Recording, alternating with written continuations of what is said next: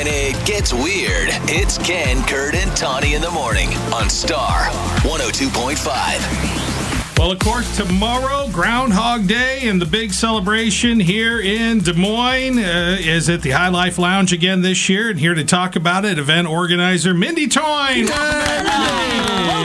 Thank you, guys. How's it going? A warm welcome, the only thing that's going to be warm. I know. Unfortunately. I know. So Polk County Paula will do it again. So this has been going on for how long now? 19 years. Wow. Actually, it started out as a little bit of a joke when the High Life Lounge opened. For those of you who are familiar, the El Bait Shop side, which is on the west side of the High Life Lounge, was vacant. So that was a business that would come to fruition several years later. There was a groundhog that lived under the stairs that now divide the two restaurants. We'd see it every now and then. We'd be having meetings talking about, this or that. And then it became evident, when the timeline for opening the High Life would be. And, we're all a bit at the mercy of the food inspectors, of course, and all of the cadence of the important things. And then all of a sudden, Groundhog's Day, it was just going to be, a few days around that date. So we decided we would open on Groundhog's Day just kind of for a fun, little niche-y thing to do. And so then the 1 year anniversary was about to come up, and of course then the rest is history. So it's our annual grand opening party. Of course, Groundhog Day, the movie with Bill Murray, plays on repeat. We open at 6 a.m. and give away free beer for 2 hours, which I did bring some. I was going to look and see Mindy brought us some High Life. Mindy doesn't mess around. I can smell it. I don't think I can drink it. I have a little tickle in my throat, you guys. This is quality control. So we have 2 hours of free Miller High Life for everyone in attendance. And this year, so we always have some fun with the prediction, a little unexpected element for those people who brave the elements, regardless of what day of the week or what the forecast is. And so this year, I don't want to give it all away, but with the NCAA being hosted here in Des Moines, we're going to have a little fun with some basketball themes. So if you're inclined to come out, we'll have some fun prizes for anyone who's willing to go ahead and get in that PTO request. It's always a good time, and we're not outside for too long, so it's not a party that happens outside, but we do have people, regardless of the weather, who line up starting at 5 a.m. Wow. I have a very important question because I've never heard this story.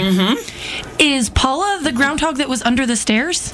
No, Paula is not. However, that's a great question. I was just kind of intrigued. Because we're like, we should have this. We should have a groundhog. And, the more we thought through it, it's like, okay, well, A, PETA, B, rabies. Lots of reasons not to. However, we did have 1 year. There was we sent out the press release and have fun with it. And, if you look through the archives or just Google it, you can kind of tell it's just a mascot and someone having fun. And our good friend Amy, who plays Paula each year, used to be Cy up at Iowa State. So she's amazing. Just so much fun with the crowd. And even better. This is glorious. Is that where like mascots go? They start off in college, like I'm Cy, and then they go on like one and day. And she was a cubby bear at the Cubs when she was an intern, and then this has been her really the crescendo. I was going to say the only place to go after this is Disney, probably. Yes, and I'm learning so much. I kind of used to be scared of mascots, but now that there might be like a process, I'm a little less afraid. Well, and there was something to that. Well, 2 thoughts on that. One, we had somebody complain because they thought that there was going to be a real groundhog. It was like the press release said it was a groundhog, and we felt a little bit. It's like, well, if you just, if you looked into it at all, you would know. Well, I was unsure because of the way I read things. I'm like, wait, I don't think this is like an animal, and then I'm like, I gotta know now. And I had a daughter that was mortified of mascots, and she finally explained it to us once, and she's like, well, Mom, I don't want to go to Chuck E. Cheese because think about that mouse is like 3 times my size. It's like, this makes sense, right? So we never had to go to Disney. It's actually pretty saved thousands on that one. So, Kurt, if you post that website that I sent you, so we were contacted last year there is a gentleman who is from the East Coast, and he has put together a database of all of the prognosticating groundhogs in the world.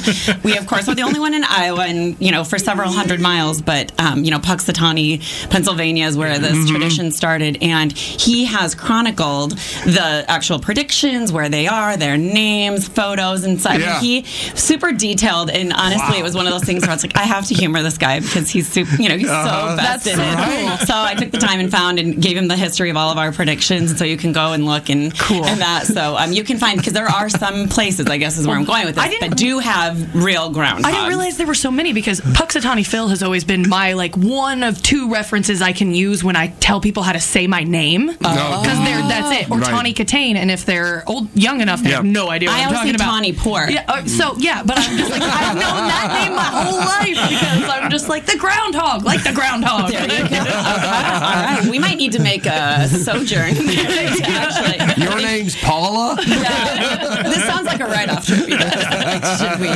So we'll have breakfast served from the High Life, which they don't typically do. So that's another kind of a fun aspect. It's one of those events where when you travel around and you talk about Des Moines and what's great about it, it's for example, we have a groundhog party. Celebrate Groundhog Day. And sunrise is at 7:26. It is, yes. Right. So that's when she comes out, and we'll have the shenanigans around the theme. She'll make her official prediction. But in the first years, we actually printed up prescription pads and had them behind the bar so people could get their excuse off of work. That was before things were as automated as they are now. So whatever it takes, just get there. 19th annual Groundhog Day celebration, High Life Lounge, bright and early tomorrow morning. Well, thank you so much. We'll have our hand warmers, and hopefully the cold beer will keep us warm. I'm not sure how that works, but we appreciate you. We're all in. Thank you, Mindy. You guys. Appreciate it. Hear your favorite Ken, Kurt, and Tawny moments on demand at star1025.com.